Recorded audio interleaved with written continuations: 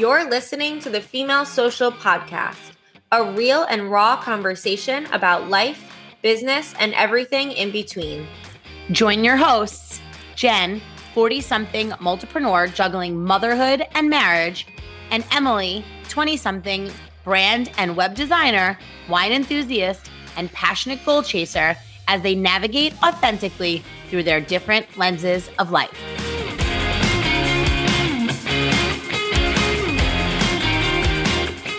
Hello, everyone, and welcome to the Female Social Podcast. I am your host, Jen Holgerson, and I am super excited to sit down and chat today with a very special person, not only because she is a successful mompreneur in the real estate field, but because she is a literal lifelong friend of mine and someone that I love and adore. And she's that type of friend where if you don't talk for a year, you give each other a call, you literally pick up where you left off as if no time has passed. So to be able to sit and chat with her today about her success in the real estate world and how she has been able to truly create a life that most dream of is really exciting for me. But I also am excited because I think right now, especially in the climate that we're in, after having everything that has happened to us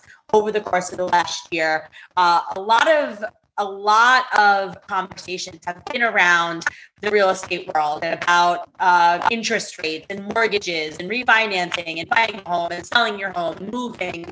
I know that in my life it comes up almost daily. So I was really excited when her and I agreed we were going to do a podcast episode together because I feel like she's going to provide so much insight to so many people about the reality of what it really looks like, rather than us sitting around, at like the bus stop chatting about what we think is really happening. So let me introduce you to my friend, Michelle Keegan. Michelle, and now, mind you, we're sitting together today. We're not doing this via Zoom, where she actually came to my house because I needed to see her face to face. So Michelle, I'm so excited that you're here, and I'm so grateful to have this conversation with you. So tell the people that are listening a little bit about how you got started in real estate and, a little bit about your backstory. So I was a stay-at-home mom for 13 years. Everybody who knows me knows that I'm a mother of four.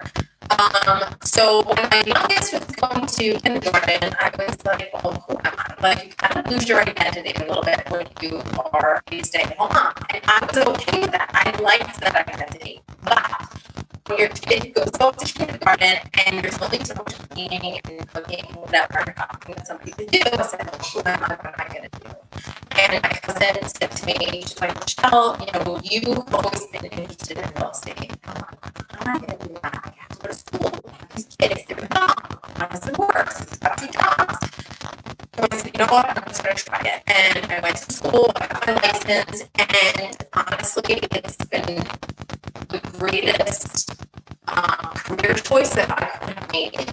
I love people. I love socializing with people. There's a socialization that goes on. When you're in a real estate transaction with somebody, especially in this environment, which we'll get into a little bit more, when I sit with somebody, especially somebody who's going to sell their home, we can all talk about these bells and whistles and what are we going to do, and I'm gonna make videos, and I'm going to do a drone, and I'm going to ride a horse, and I'm going to do all these things. When the reality is, I can put a sale sign on my doghouse in front of my yard, and I'll get $100,000 when I'm asking for it. Mm-hmm. So what I always tell people is find somebody that you're compatible with. If you don't like our first conversation, you're not going to like being in touch with me 24 hours a day, 7 days a week, until you're middle. So I ended up, getting into this business, hit the ground running from the second I got my license. I have a very wonderful world, and I'm surrounded by great people who are always supportive of me. So within a couple of months of being a real estate agent, I had 6 deals in contract. 6 deals in contract. I honestly didn't even know what I was doing. That's pretty impressive. It is. And so my first year, let's say I had 6 transactions, and last year I had 63 transactions. So in the 8 years that I've been in the business, I've grown as a person, personally, professionally. And, this past year was emotional for all of us. Sure. And for people in the real estate world, people like me who this COVID situation has given us a business that we never imagined. It's almost like you feel a little bit guilty that there are so many people suffering, losing businesses, having a hard time paying bills. And while some of us, it was a year that never in my life, if you told me I would be the number 2 agent for the number 1 company on Long Island, I would have told you you're out of your mind. So what do you think? I mean, obviously there was a lot of buying and selling because people were making choices to leave and go to different places. But do you think that's the main contributor? What do you think are some of the contributors to that? So it's really hard because I just in the last few months, it's frustrating because especially as the time has gone on, real estate agents, we were shut down for 3 months. Right. I literally sat at the island in my kitchen and stared at a screen. There was nothing I could do. My kids are older. They didn't need me. Nobody was asking for a snack. Nobody needed their butt wiped. It was so I was like, oh my God. So when they opened us up in, let's say, June, it was a little bit chaotic. And we started to see like these crazy prices. You price a house at $450 and these offers are $425, $450. And we're like, what's going on? And we started to blame the sellers. The sellers are greedy. The sellers are greedy. But in reality, it was the buyers and the agents who created this environment. If we didn't put forth these offers, the seller would have no choice but to accept a reasonable offer. Right. As the time has gone on now, the inventory is so small that you put an offer in on a house, there is no negotiating down. Right. It's not looking at a house that's 500 and getting it for 485. No. It's looking at a house that's 500 and paying 550. Right. Why don't people care? Because if you actually do the numbers, if you put the numbers to paper and you see with the interest rates being where they are, if you buy a house at a higher price with a lower interest rate, your monthly payment is less than if you wait for that 550 to drop to 500 and now the interest rates are at 4. Right. So that's where, this frenzy has happened. So what really, if you look at the whole picture, you have somebody that, let's say, bought a house 4 years ago, 5 years ago. They had a certain amount of money. They couldn't afford their dream home. So they bought a modest 3-bedroom, 2-bath ranch. Okay, $400,000. Perfect. Now you fast forward to 2020, 2021, and the prices, that $400,000 ranch is now worth $550,000. So you have $100,000 in equity. Now those people can go to their dream colonial, right, and they can buy a $600,000 house, put 20% down. With the interest rates being lower, their monthly payment is the same or less than it was in their non-dream home.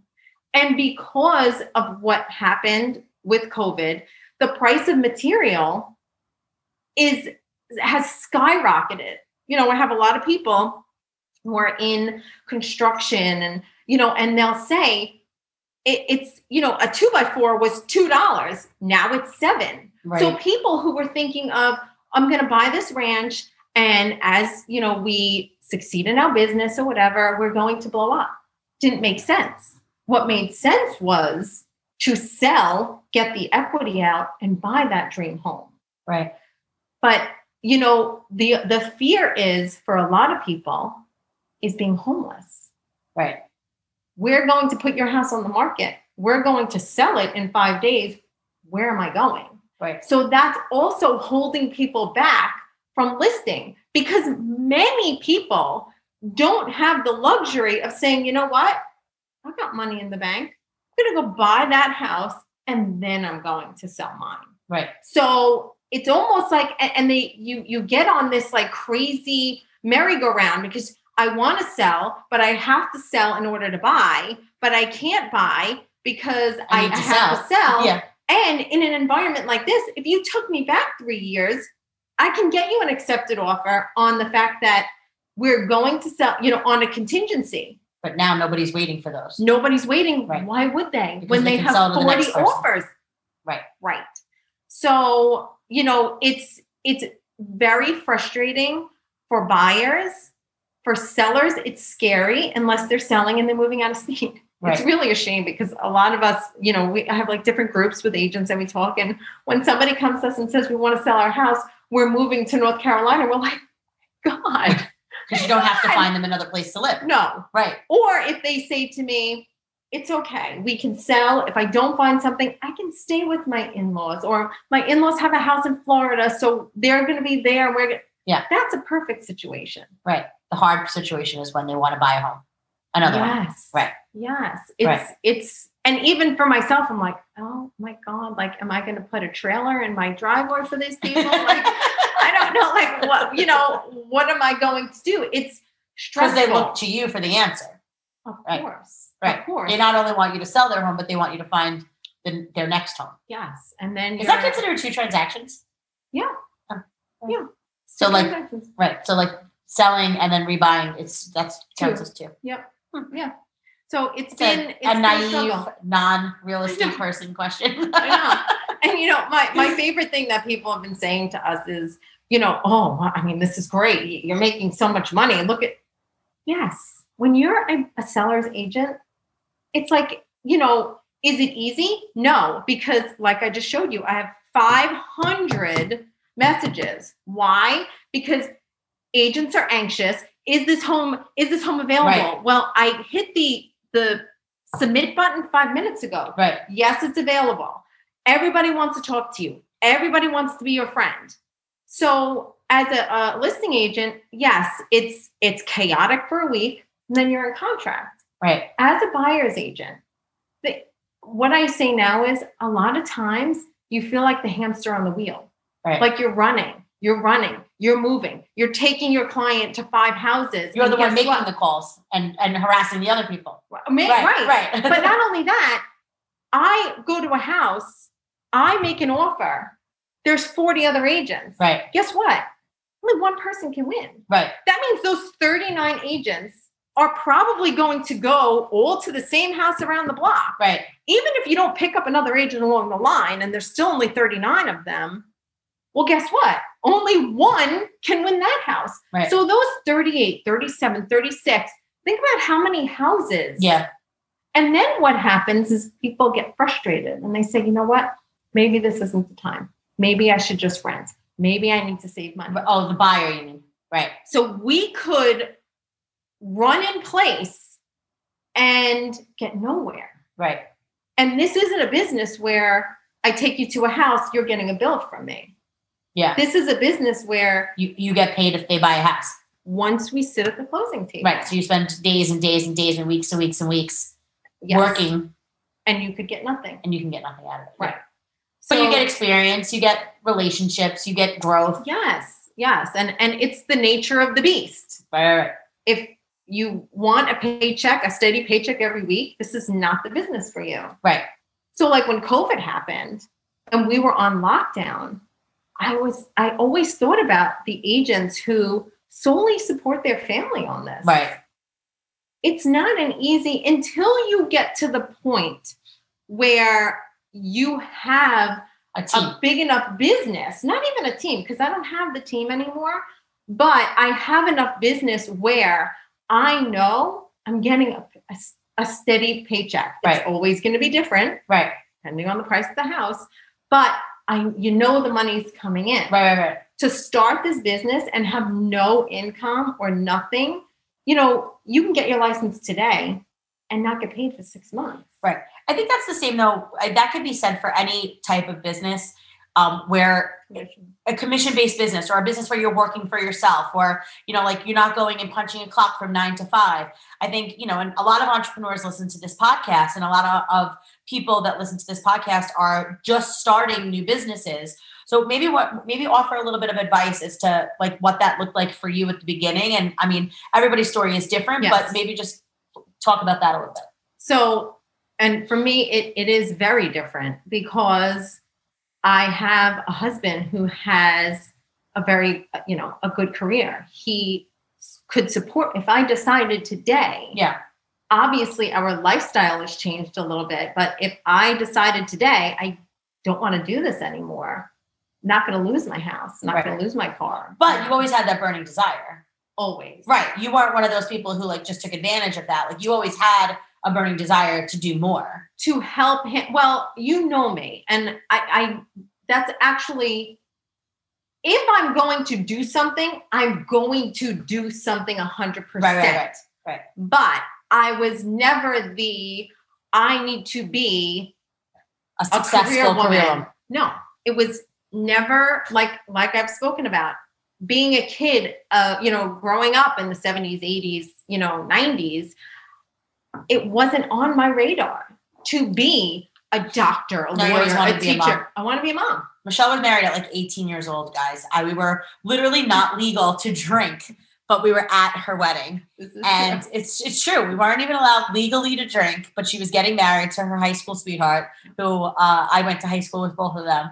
And 25 years later, they have 4 children. And I always look at them and say, wow. Wow.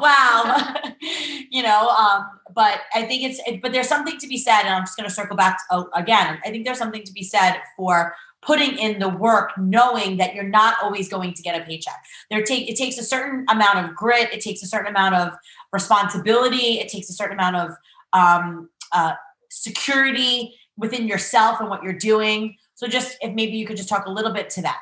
So the thing about me is that I'm never chasing the dollar.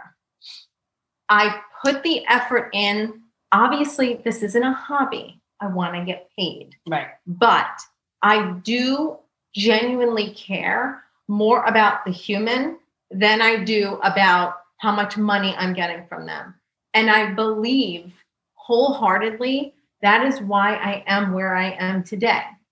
When I started, I was with another company. I'm with Douglas Elliman now. I was with a small mom and pop shop.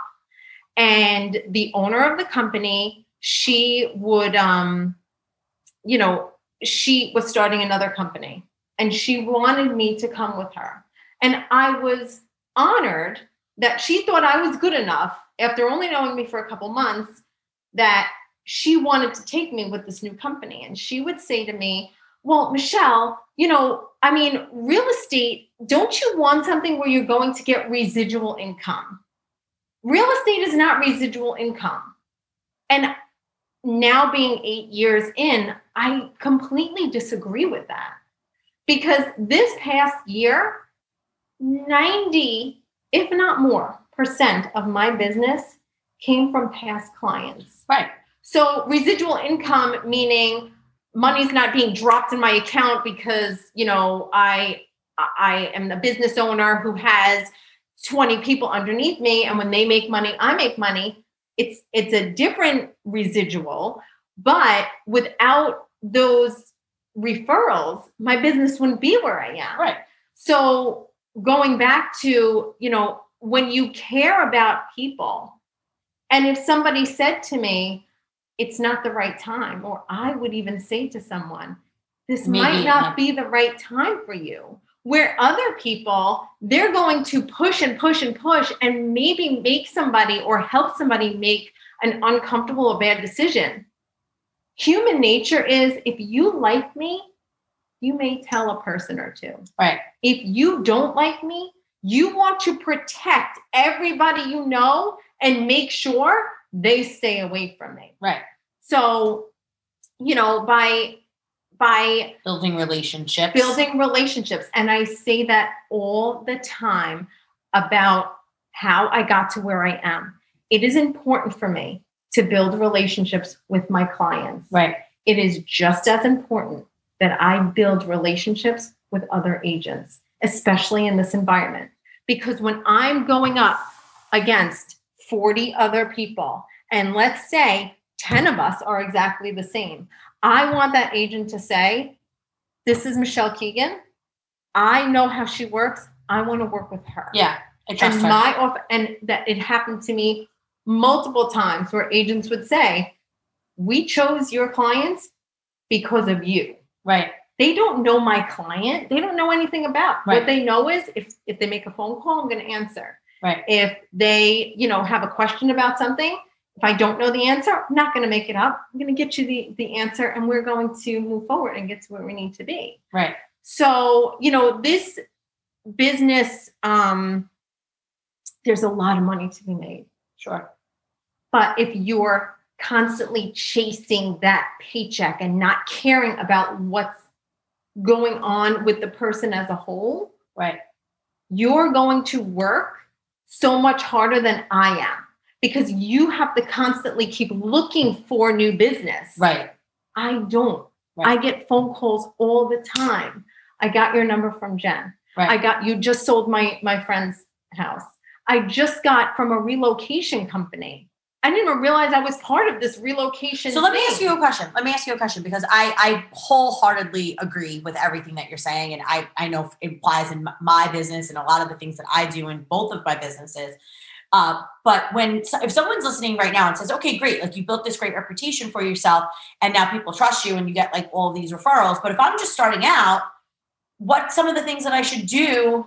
You have to go to your sphere of influence. Okay. Your people, and even in your business, right? Even when I was with, the other your network marketing company, yes, you have to go. You need your people, and that's how I started. And you need to be a student. Right. Yeah. You need to not be a know-it-all. You need to take it all in, and you need to also not get frustrated. Even when I was with the networking company, you also need to not be disappointed, because we have this expectation of we're starting this business and everybody's going to buy from us. Everybody's going to do. And then when they don't, you start to get angry because you feel like if it were you, I would do it for you. Right. So when you start this business, you need to be a sponge. You need to not have an ego. Now, again, I did not have to do this, but I know people, my ex-partner, when he got in the business, he went to every top agent and he said to them, let me do an open house for you.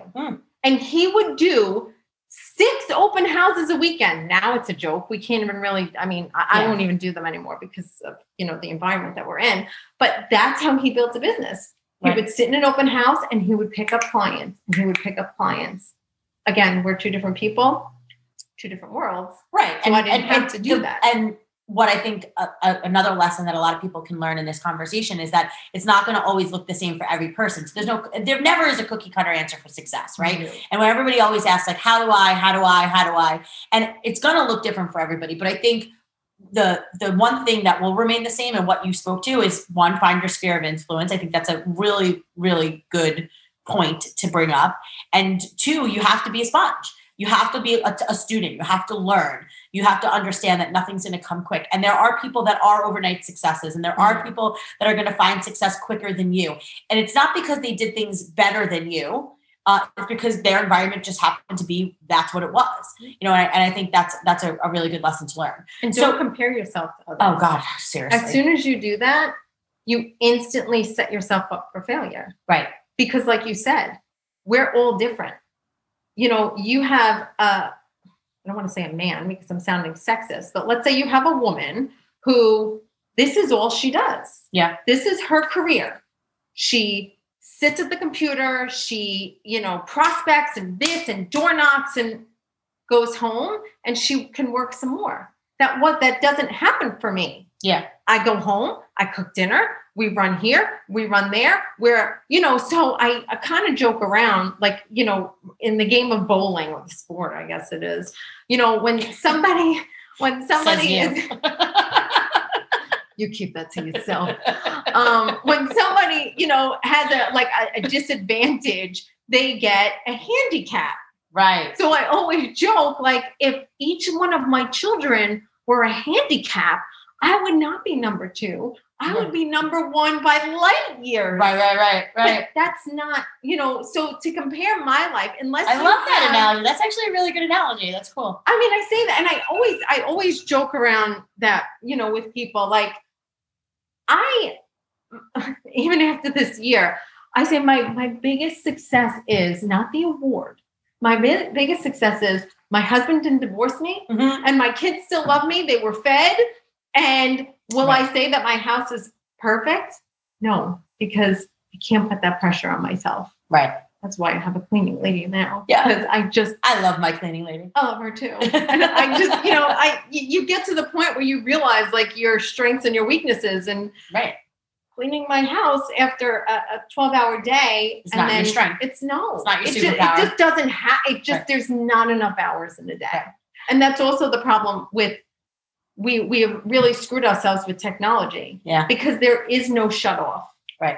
So we lose the balance. As both of our phones are blaring during this conversation. And when as soon as we're done, the first thing that each of us will do, we'll pick up our phone and be like, is there anything important?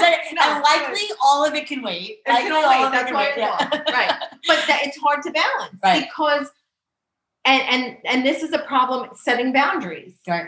When back in the day, there was a time when you went to the office 9 to 5 or whatever it was, you scheduled appointments, and that was it. Yeah. People couldn't text you at 12 o'clock. Right. They couldn't text you at 6 a.m. No, because you couldn't answer. You weren't allowed. Couldn't answer. Yeah. Now the problem is that instant gratification. And if we don't, it's my fault. I didn't set the boundary. Right. You text me at 6 a.m. and I answer you, I gave you permission to text me at 6 a.m. Right. So the next time I text you at 6 a.m. and you don't get back to me, I'm going to get pissed. Exactly. Right. You have to learn. Bullshit, that was hard. That was hard. That is hard for me because I don't like to think like, oh, like these people are stressing out about this. Right. But the truth is nothing's changing from 6 a.m. to 9 a.m. Right. When offices are closed, they actually do close. Right. And you're getting a phone. Now I'm getting a phone call. So in closing, I just want you to talk a little bit about the current climate as we speak in this seat right now, today in real estate. And if you had one piece of advice for anyone looking to buy, sell, what would it be? Okay. For a buyer, be prepared. And be mentally prepared, but really be prepared. First of all, get yourself an agent. Do not call listing agents. You need somebody who is going to work for you. People have this notion, if I go to the listing agent wants to make more money, so they're going to take my offer. Well, guess what? If 10 people are doing that, you're up against 10 people who call the listing agent.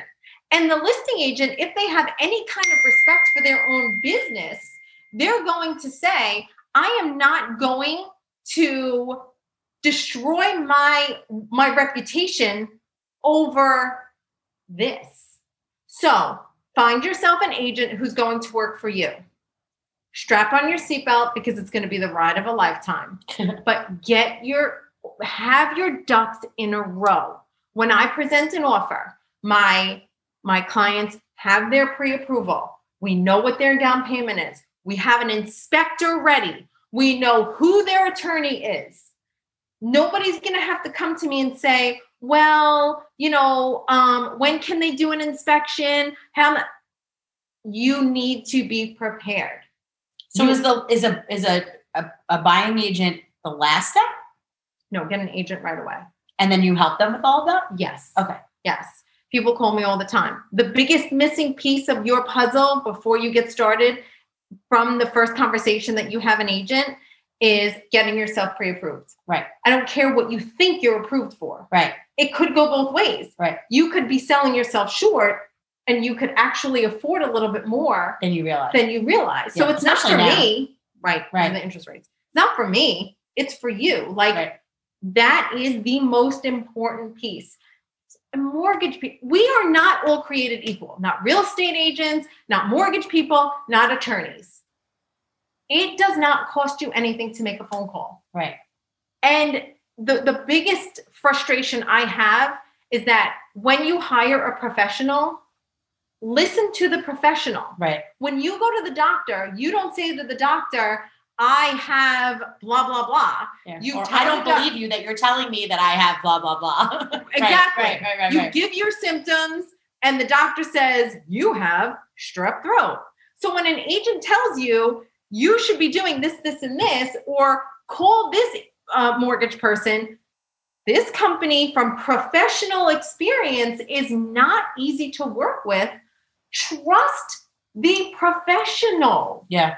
Don't be a know-it-all. Right. Because as soon as you start doing that, you're going to be the person who makes 20 offers. And I also think that it's such a personal experience. It's not like they're buying, a t-shirt, but it's also a very important business transaction. Right.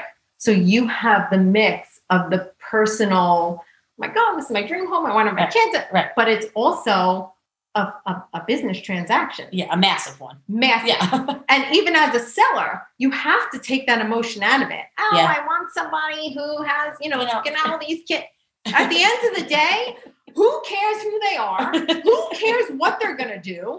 They have the funds to do it. Sign the documents and get your money. Yeah.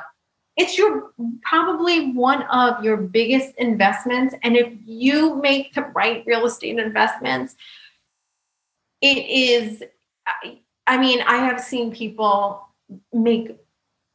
just change their lives. Right. From making the right investment. Right. But listen to the professionals. You hear that, people?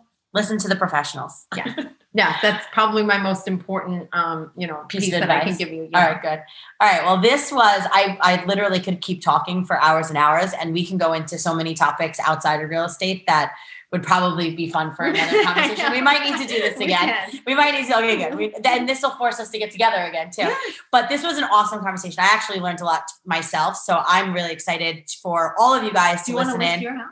No. I love my house. Yeah, I'm positive. Okay. I love my house. Right. We just put freaking $50,000 into our house. What if I can get you $1 million? Everything's for sale. Everything is for sale. I am not listing this house. $1 million she'll be out. Watch. Well, maybe $1 million. See? Yeah, everything's maybe $1 million. Yeah, maybe. All right, cool. All right, we'll talk about it when we stop. Yeah. So anyway, guys, thank you so much for listening today. Tune in next week for another episode of the Female Social Podcast, where we bring you real and raw conversations from women all over. And see you next week. Thanks, guys. Thank you. Bye.